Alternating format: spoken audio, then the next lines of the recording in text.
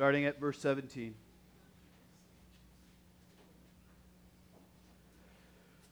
But if you call yourself a Jew and rely on the law and boast in God and know His will and approve what is excellent, because you are instructed from the law, and if you are sure that you yourself are a guide to the blind, a light to those who are in darkness, an instructor of the foolish, a teacher of children, having in the law the embodiment of knowledge and truth, you then, who teach others, do you not teach yourself? While you preach against stealing, do you steal? You say that one must not commit adultery. Do you commit adultery? You who abhor idols, do you rob temples? You who boast in the law, dishonor God by breaking the law. For as it is written, the name of God is blasphemed among the Gentiles because of you. For circumcision indeed is of value if you obey the law. But if you break the law, your circumcision becomes uncircumcision. So if a man who is uncircumcised keeps the precepts of the law, will not his uncircumcision be regarded as circumcision? Then he who is physically uncircumcised but keeps the law will condemn you who have the written code and circumcision but break the law. For no one is a Jew who is merely one outwardly, nor is circumcision outward and physical. But a Jew is one inwardly, and circumcision is a matter of the heart, by the Spirit, not by the letter. His praise is not from man, but from God. This is the word of the Lord. Excellent. You may be seated.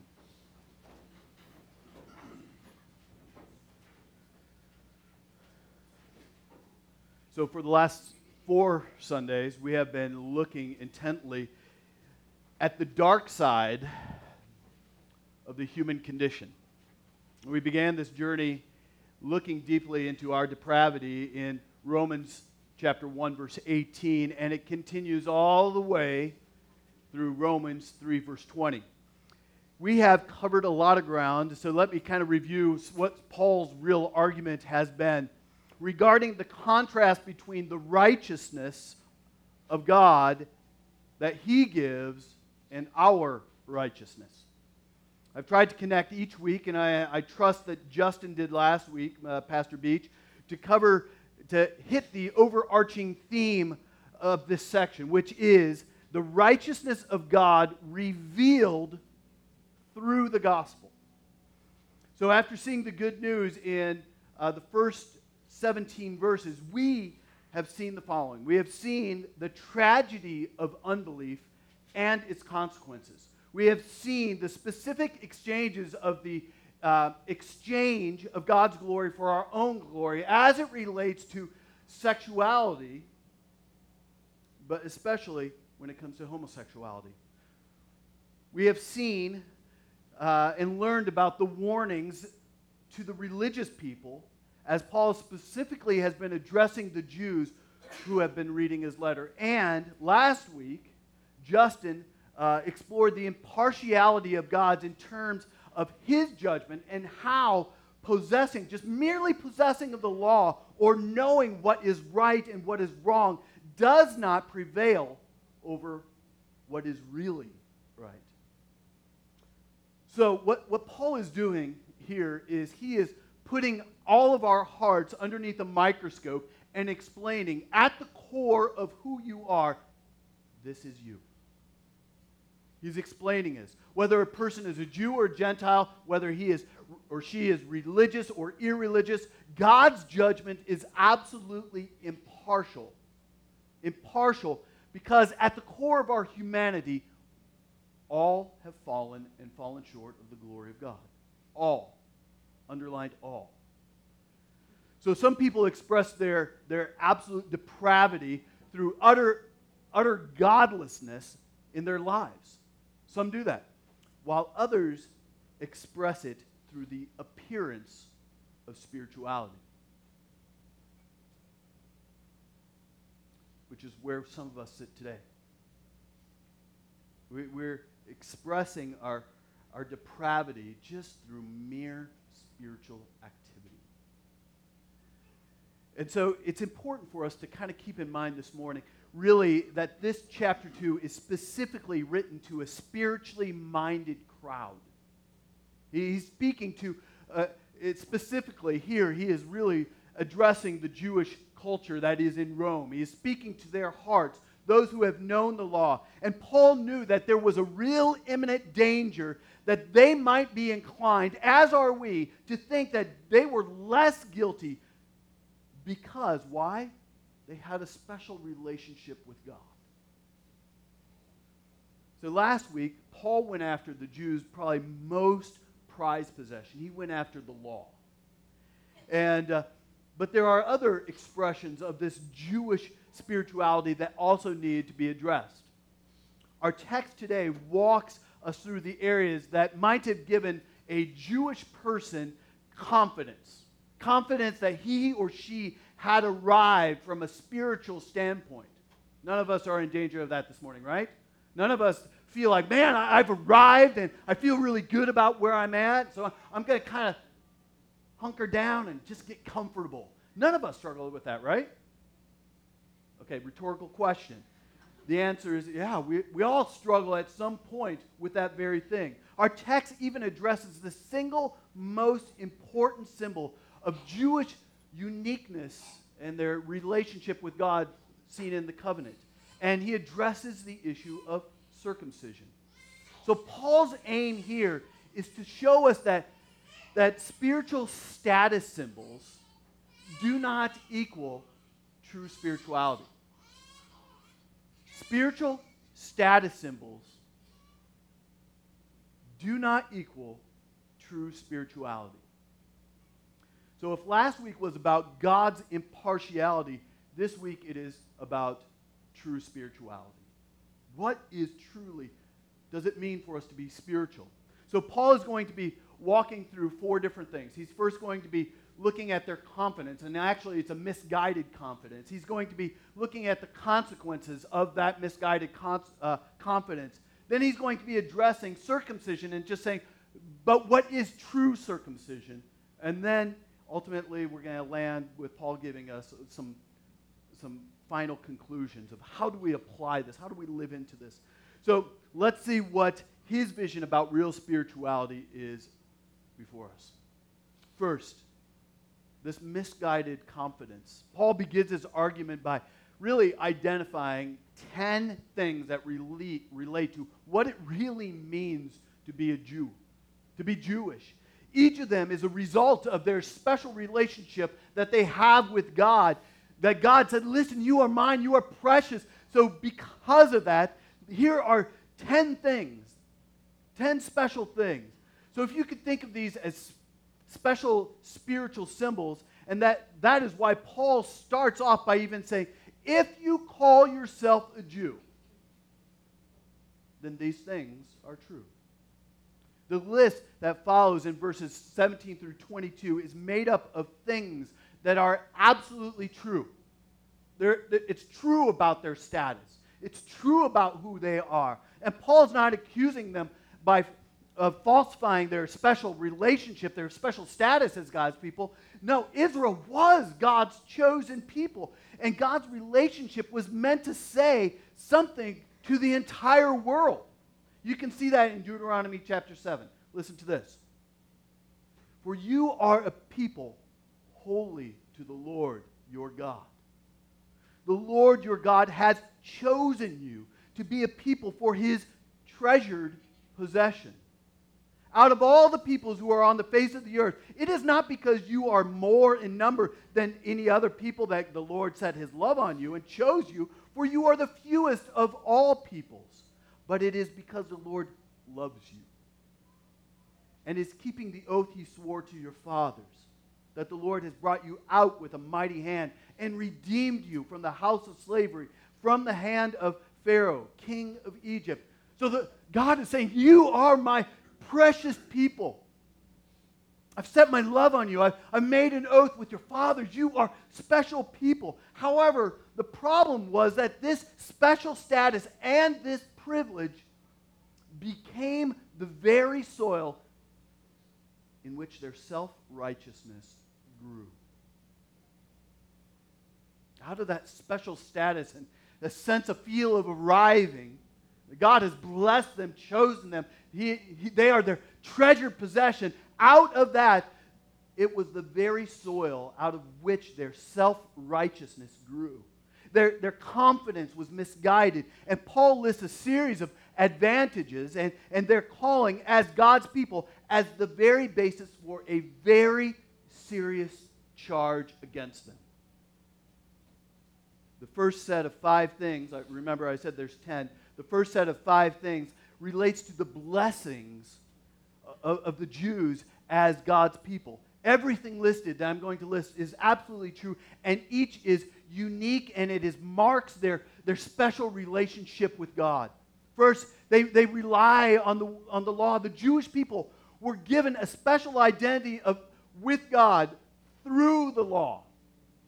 God gave the law to the children of Israel.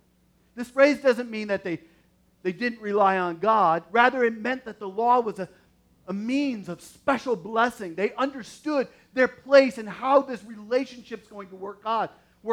It was a divine revelation from God, and they were relying on it. You see in here, there's the boast in God. They boast in God.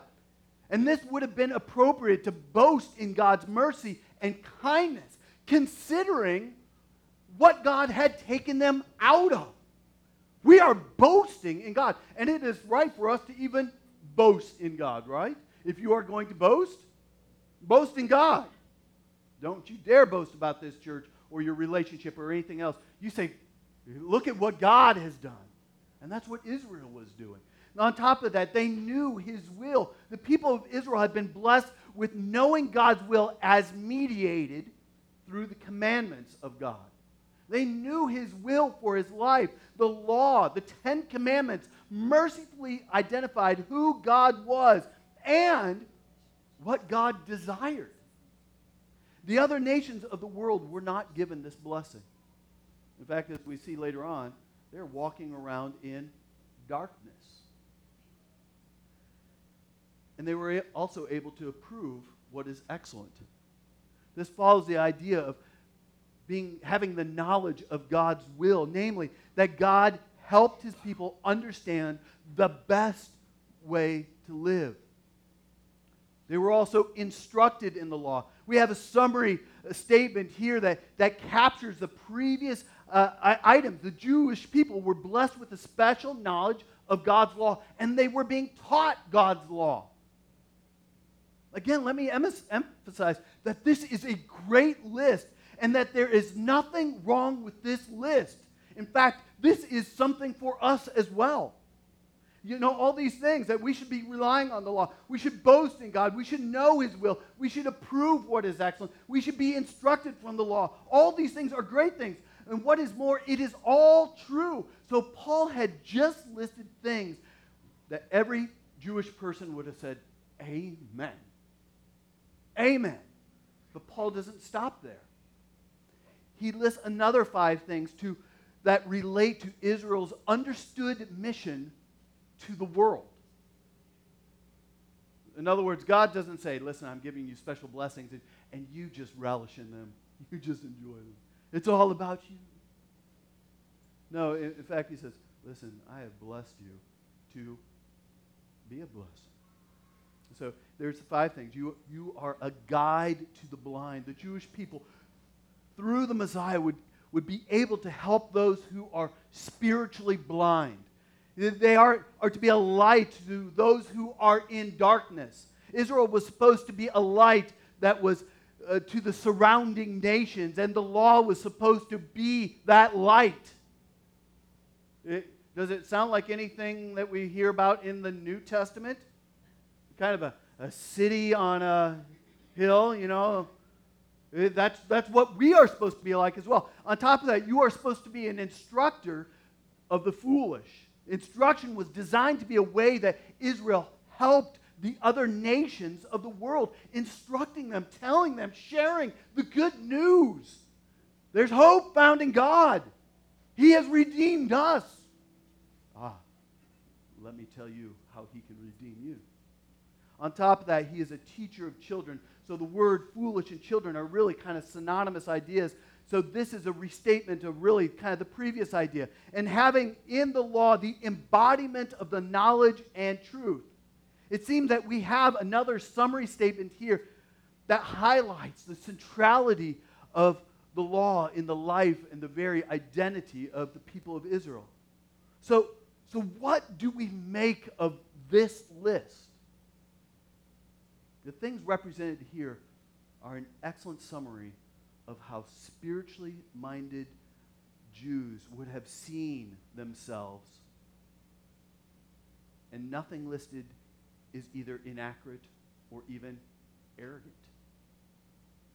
God intended for the nations of the world to come to Jerusalem because those nations observed this unique relationship. There was something unique going on, and they would also be observing the blessings of God upon the people of Israel.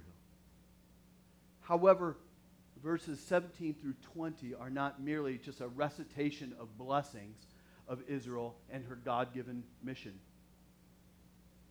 It's a setup.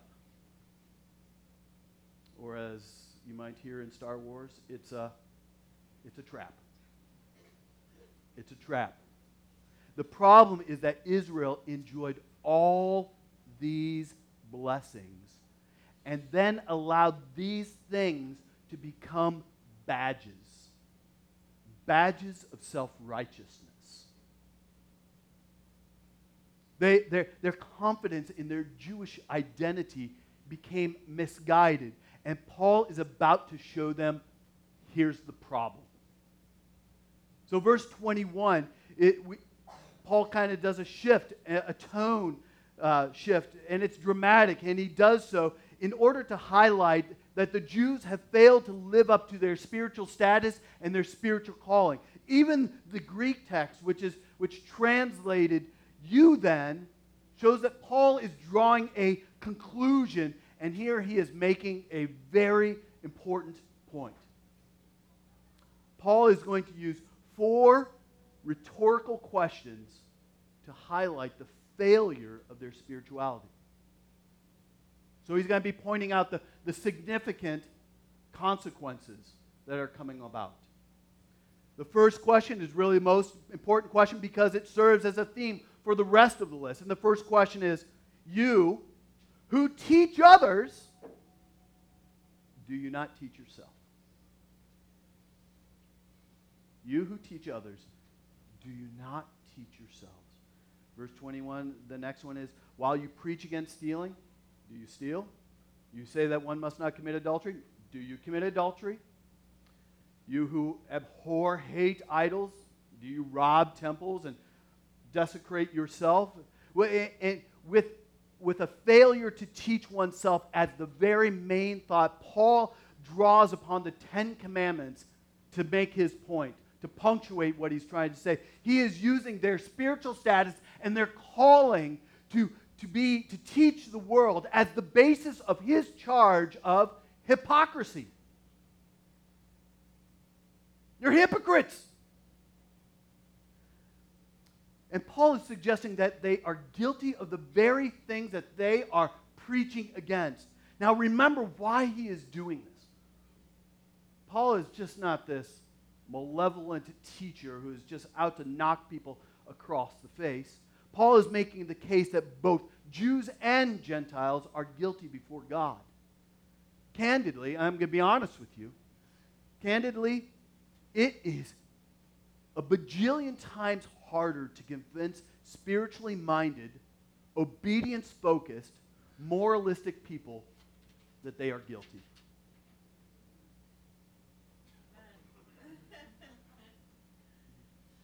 I'm preaching to you right now, just so you know. I'm preaching to my own heart.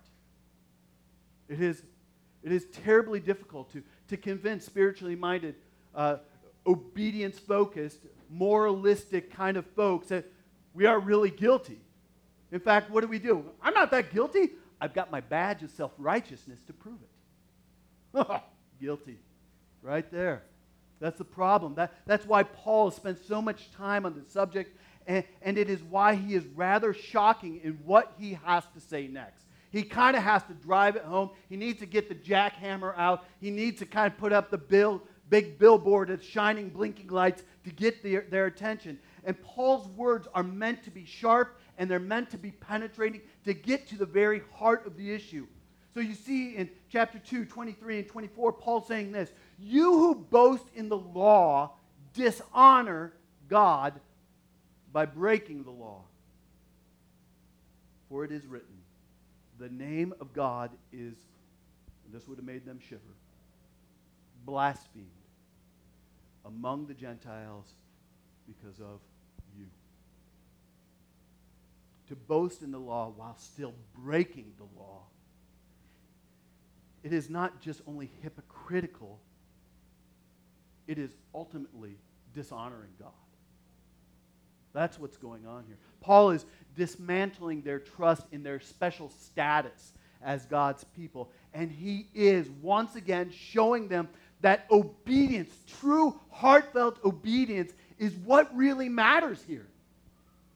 True obedience that flows out of the heart, not out of your special status. Possessing the law or being God's special people does not set them into a different category with God. They are just as accountable to God as the Gentiles. So by boasting in something that they refuse to obey, that they refuse to keep, they end up being no different than the Gentiles who boast in their wisdom, but yet are fools. Everyone is guilty. Jew, Gentile alike. Everyone. So 3 weeks from now, we're going to look at Romans chapter 3. But I want you to hear this in light of what we see here in chapter 2 regarding the Jewish pride in obedience to the law, being instructors to the Gentiles, and their role to be a light to the world, to be drawn to God. So Romans 3, 10 through 12. "As it is written, no one is righteous." And in case you didn't get it, he goes on to say, no, not one. Do you kind of feel that? It's like Paul can say, "Oh, I know who's going to raise their hand and say, but what about me?" He goes, "No, put your hand down. Not one. Not one is righteous. No one understands. No one seeks after God. All have turned aside. All have turned aside. Together they have become worthless." They've become worthless. No one does good, not even one. So Paul is just demolishing this idea. Listen, get it into your thick skulls. No one. Not your status, not your knowledge, not your wisdom, not your attendance. None of you are righteous. Both Jews and Gentiles are found guilty before God, and in some respects, Jews are even probably more guilty. Why? Because of the gift that God had given them, the blessings he had bestowed upon them. Maybe that's why Paul spent so much time on this Jewish issue. They were given the law so that they could honor God and make his name known among all the Gentiles. However, their disobedience served to both dishonor God and also to hinder people coming to God. The second half of verse 24 is just an absolutely stunning statement, since blasphemy was the ultimate sin in the Jewish mind and heart. You blaspheme God, Jewish law says you're dead. The name of God is blasphemed among the Gentiles because of you. The very indictment is heavy right there. So Paul is quoting Isaiah 52, where Israel's very sin led them to being conquered by a foreign nation, which in turn led the nations to really deride God's blessings and make fun of it and poke fun of it. In the same way, the lack of obedience to God's law and the hypocrisy that went along with it led the Gentiles to declare, God is not real. Your God is dead. So don't miss the significance of this statement, friends. The very people who claim to be special to God actually empowered others by their actions to blaspheme God. Their special status not only did not spare them from judgment, it created a scenario that violated the very essence of their mission to the very world. Friends, this is why sin is so destructive. Not only does it destroy you, our unfaithfulness to follow what God says in His Word, not only does it destroy you and your systems that surround you, it destroys your effectiveness, our calling to reach others, because we become hypocritical.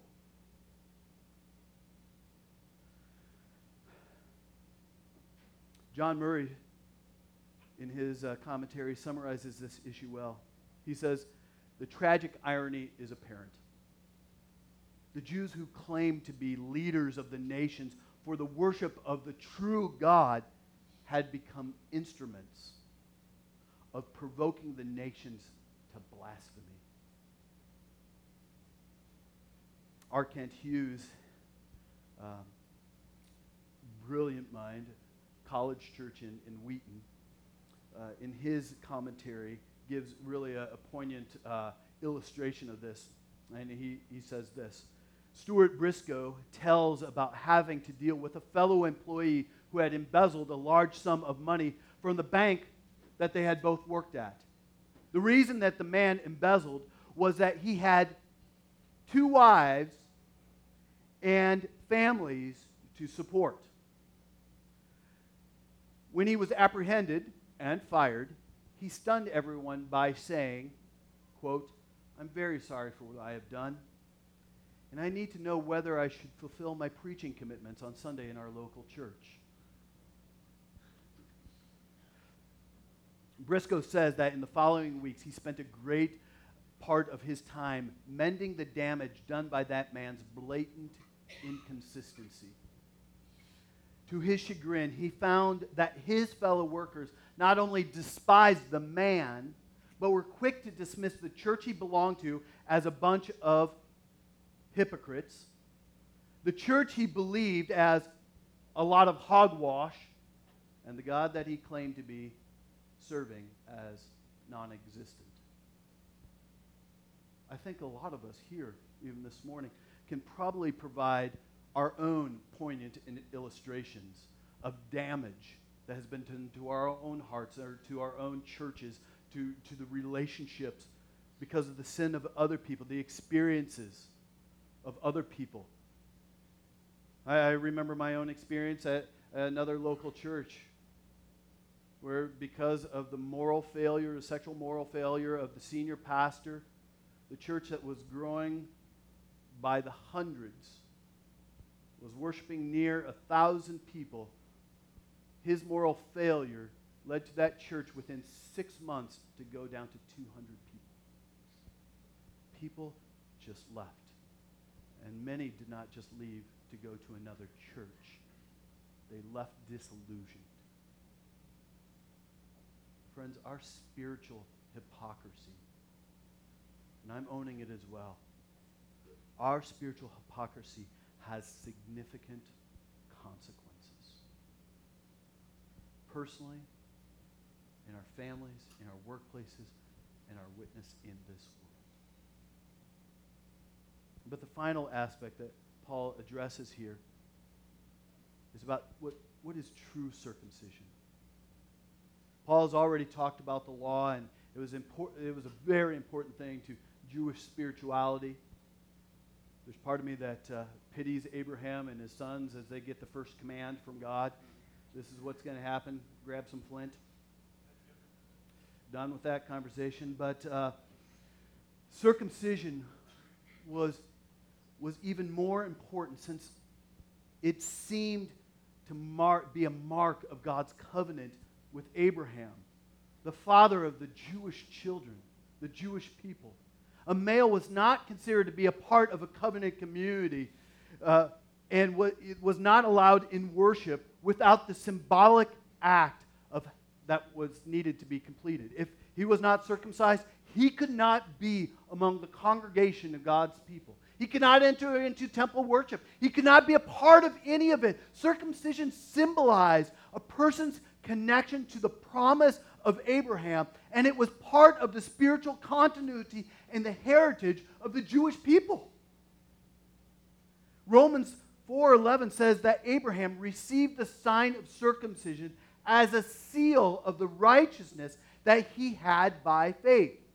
More than any other symbol, circumcision was a covenantal mark of the Jewish people and a distinguishing mark between the other nations. In the book of Ephesians, Paul even uses the terms circumcision and uncircumcision instead of Jew and Gentile.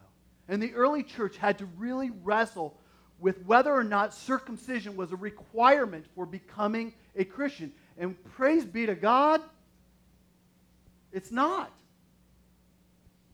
The symbol was that important that they had to wrestle with it. So Romans 2:25-29, Paul connects circumcision and the keeping of the law.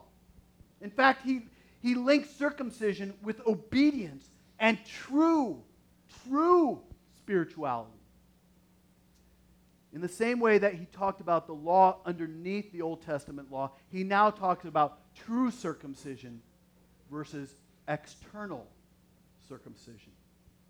He states the truth and is very clear in 25, and he illustrates it with a question in verse 26.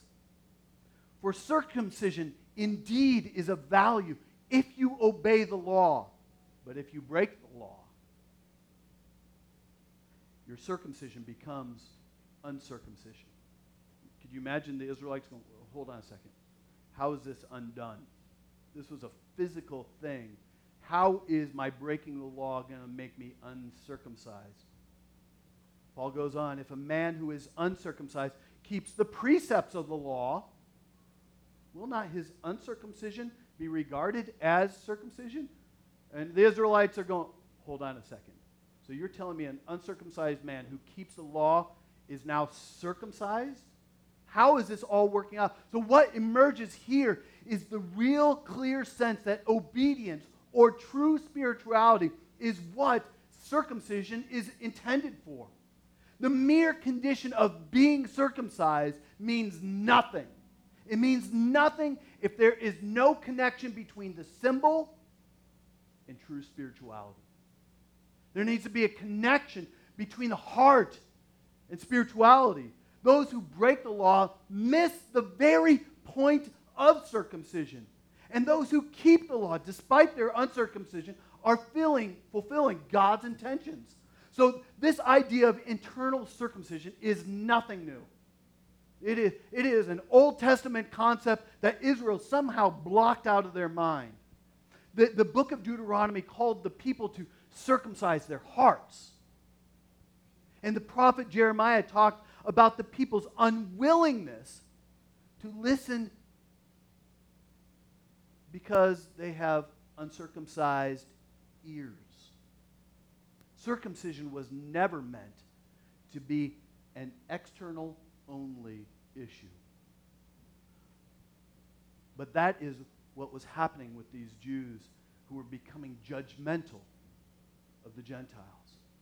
So can you imagine the shock as the Jewish people heard verse 27?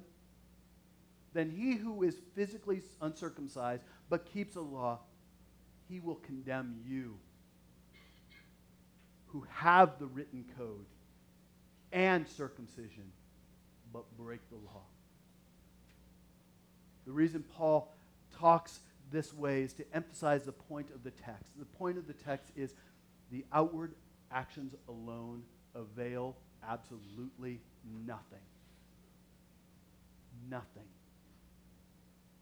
It would be shocking for the Jews to hear that an uncircumcised Gentile would be considered circumcised without actually being circumcised, and that the obedience of those Gentiles would become the means of their condemnation.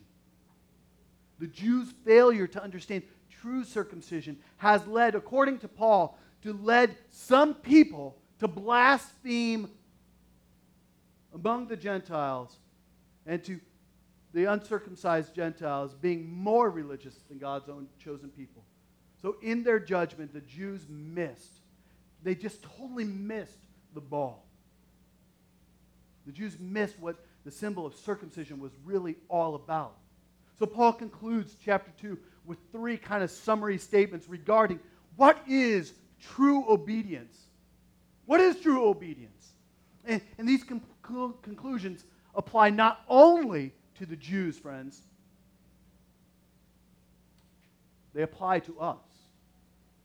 Romans 2 is written to spiritually minded people. So we need to listen up.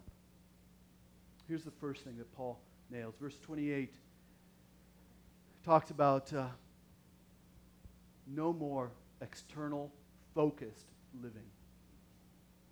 Verse 28 is very important. It's a reminder that being a part of God's people is not merely about externally focused living. That's not just what it's about. The text tells us that there were Jews who were not really Jewish in this sense. While they had all the pedigree, they had this heritage, they had even the right religious activities, these things were no guarantee that they were on the right path spiritually. Even though they did all the right activities, they were missing the boat. Is this really a Jewish problem? I think it's a human problem.